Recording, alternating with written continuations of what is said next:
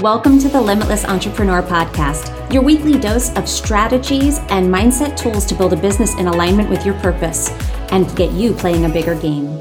I'm your host, Nicole Lano.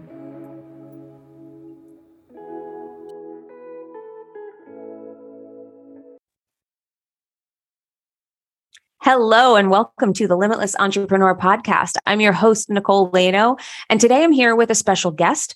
I am here with Eleanor Meyerhofer. She is a digital strategist and web designer. She has 25 years of design career experience. She's worked with all sorts of brands, BMW, Vodafone, T Online, all sorts of very, very big, well-known brands.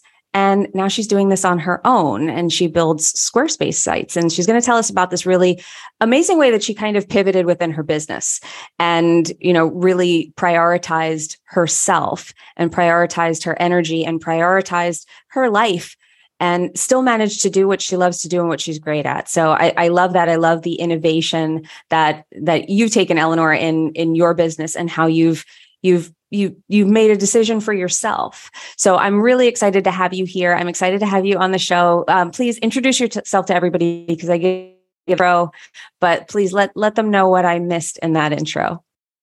Thanks. I'm happy to be here. Like you said, I did have a long career in digital design, doing websites for major brands. And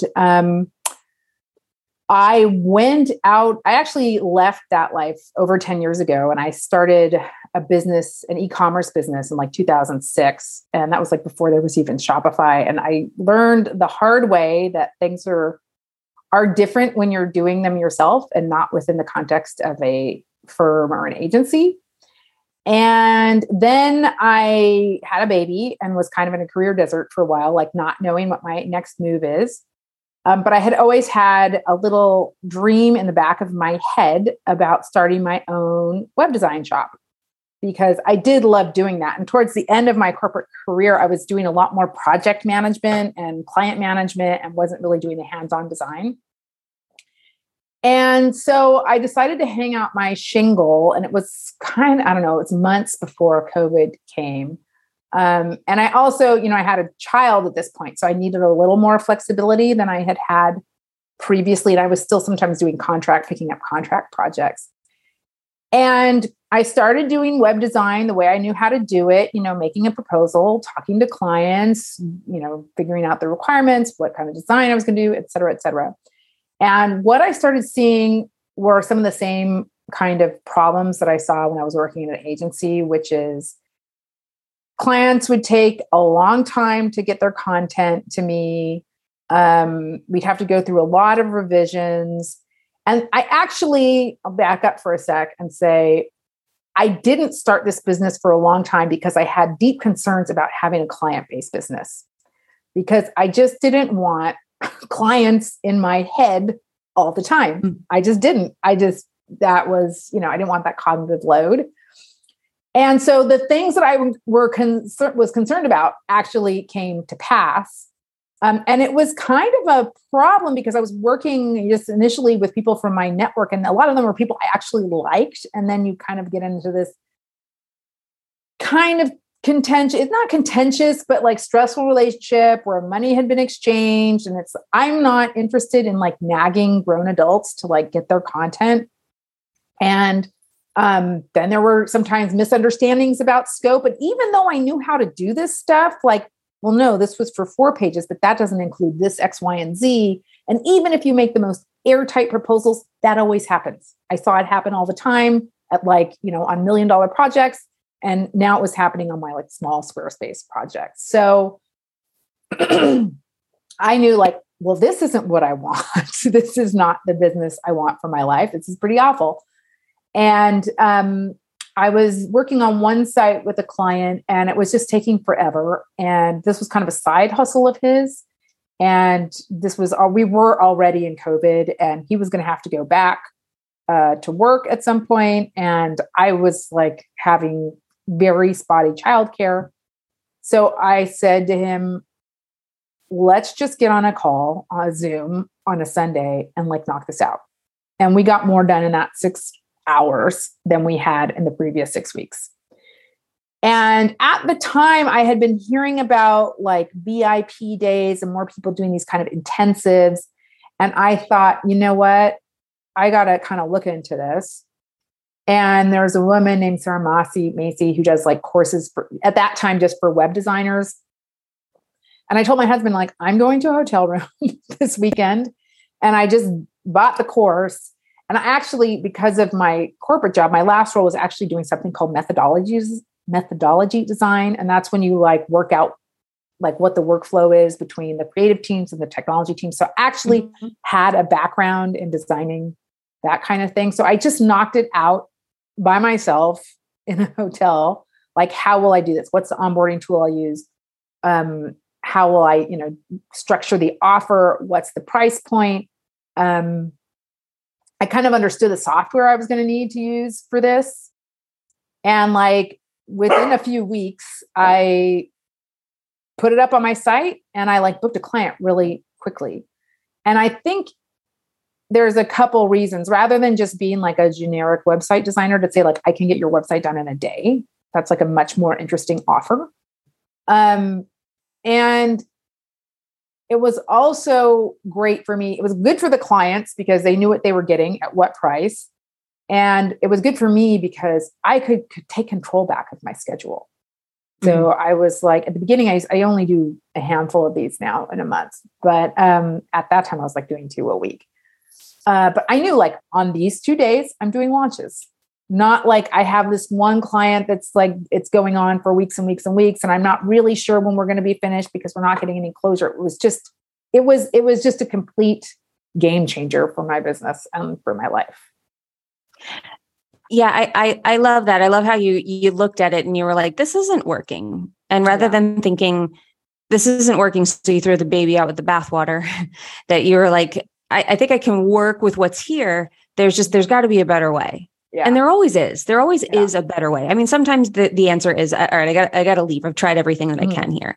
But you followed what your instincts to like, there's a better way. And I love how it came really organically with that friend coming over and you banged it out in 6 hours and you were like, wonder if I could do this. Now you call your system something different than VIP days. Can you explain the difference between how you refer to it and what we typically refer to as a VIP day?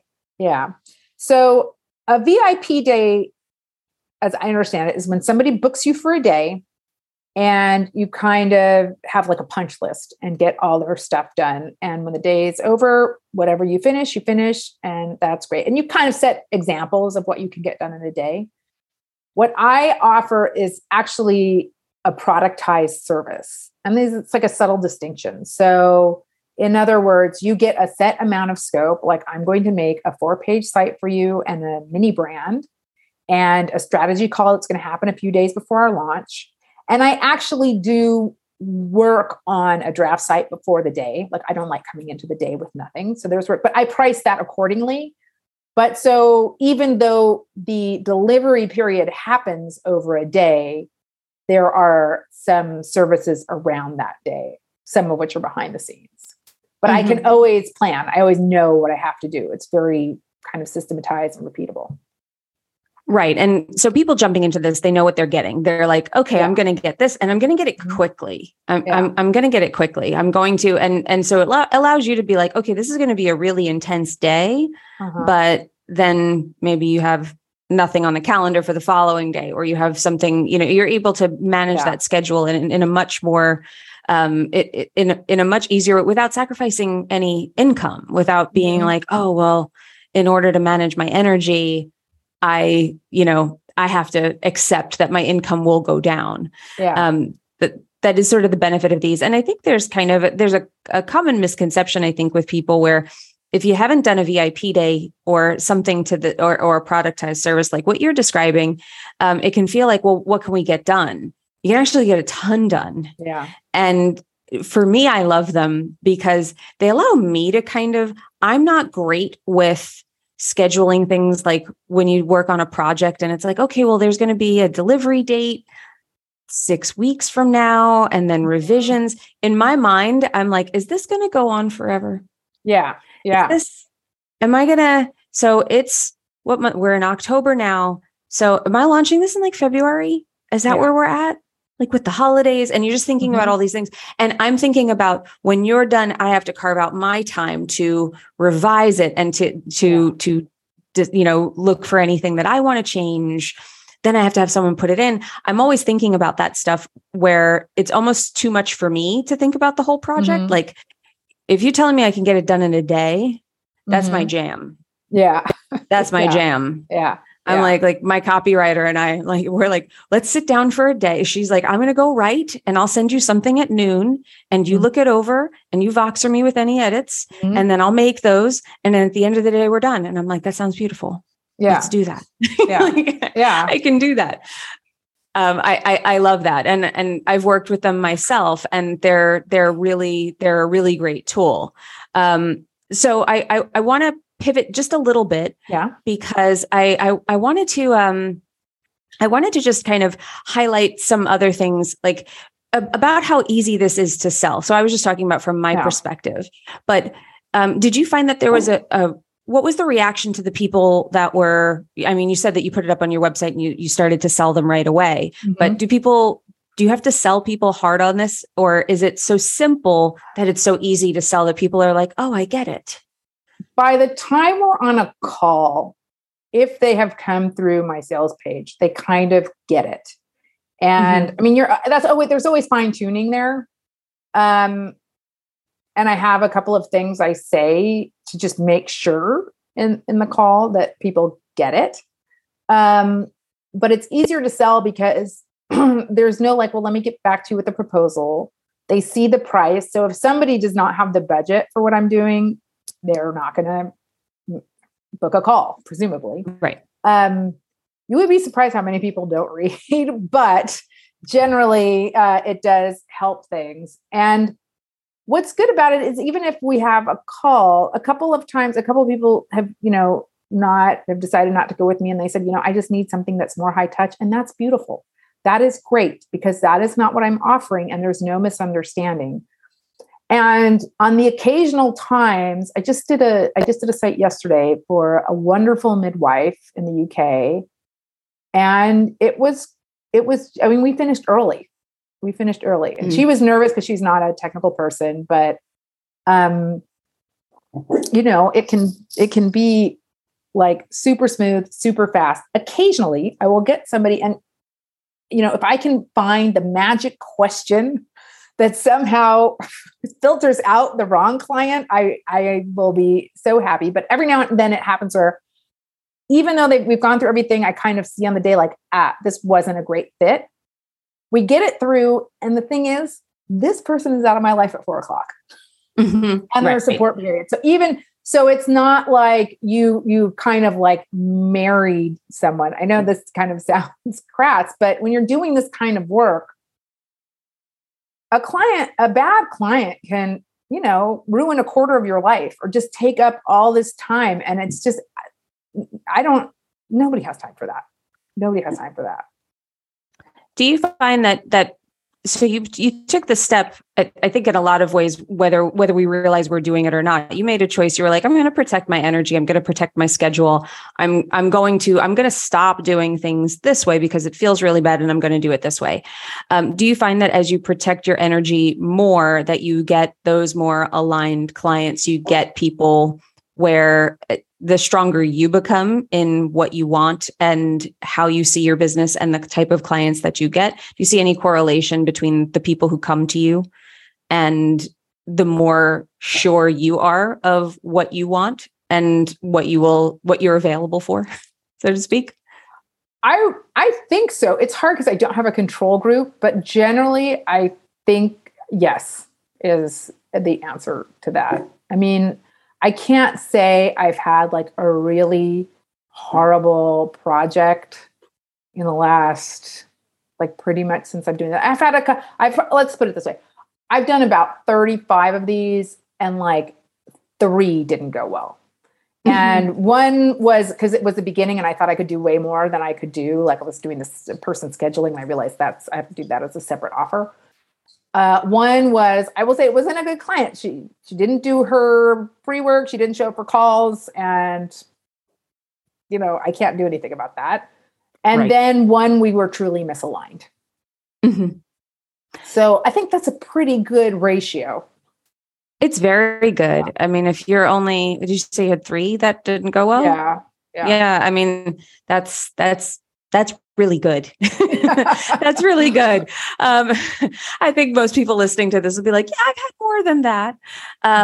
Or we feel like we have to over deliver. And I think that's another, there's always strategies that we're using, that sneak in and pull us off our alignment. And one of those things I see with people a lot is they charge more money, or they start to charge what they're worth, and they allow the scope creep, which you kind of protect yourself with by having this be like, this is what we are delivering here. This is it in a box. Mm-hmm. You get nothing more, nothing less. I will deliver this to you.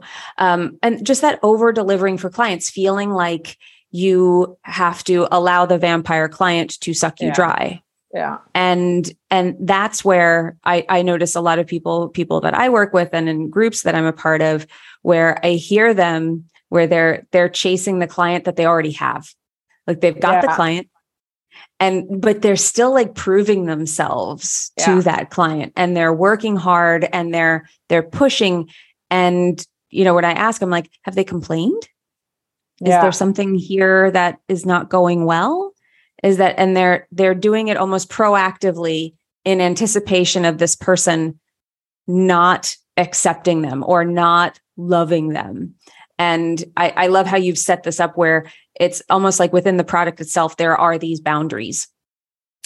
Yeah. I mean, I think that's always, anytime you're delivering a service, you want to give excellent service. And there is a tension that we all have between, wanting to do a great job, which I do want to do.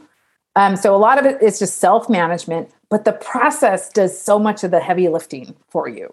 Mm-hmm. So I will sometimes, I like very much most of the people I work with. So I always will often think like, well, we could do, and so we have a fixed timeline. So that is automatic, an automatic boundary. So even if I start to veer into that, the process, it's just sort of like guardrails from keeping too much of that happening. And like, on the kickoff call that we have, I'm working with a client right now, and I can tell he doesn't get certain things, but I can just say, well, this is not something we're going to be able to do in this timeline. So maybe that's some follow-on work, and you get good at having like little scripts, little things in your back pocket where you can kind of set those expectations before. And just having that boundary, like you say, of a day is just like, yeah, I'm not going to be able to do that in one day. And it's not my fault. It's just the clock. Is there anything with the specific process that you've set up that you're like, this has been a game changer? This is like, or that you added later on as you went through? Like, do you have project management software? Do you have something that eases the connection and has made your process seamless? Because it seems like you're pretty methodical, and you have kind of a very clear process that people feel pretty held in the process with you. So it might even be something that you take for granted because it's kind of inherent in just the way that you do things. But how do you manage the client process? Well, that is all done through my CRM. And I don't know if you want me to like mention certain names of tools. Sure. I use Dubsado. Have you heard of that? Okay. Mm-hmm. Which I actually have a little bit of a love-hate relationship with, because it's kind of a bear. I hear that a lot. Use. Yeah. In Europe, it's kind of the only one I can use. It can do a lot of things, but I'm pretty techie, but I have to hire consultants to help me with it, which is annoying. So, but whatever. For sure. At this point, I could not run my business without it. Like because it is just from book to offboarding. There's everything in it. And that's what I did after like my weekend at the hotel. I hired a Dubsado person and said, this is what I want. Let's build it. And we built it. And it's just like, I call it my Rube Goldberg machine, like one of those mouse traps, like this thing happens and then this thing, and it just like runs.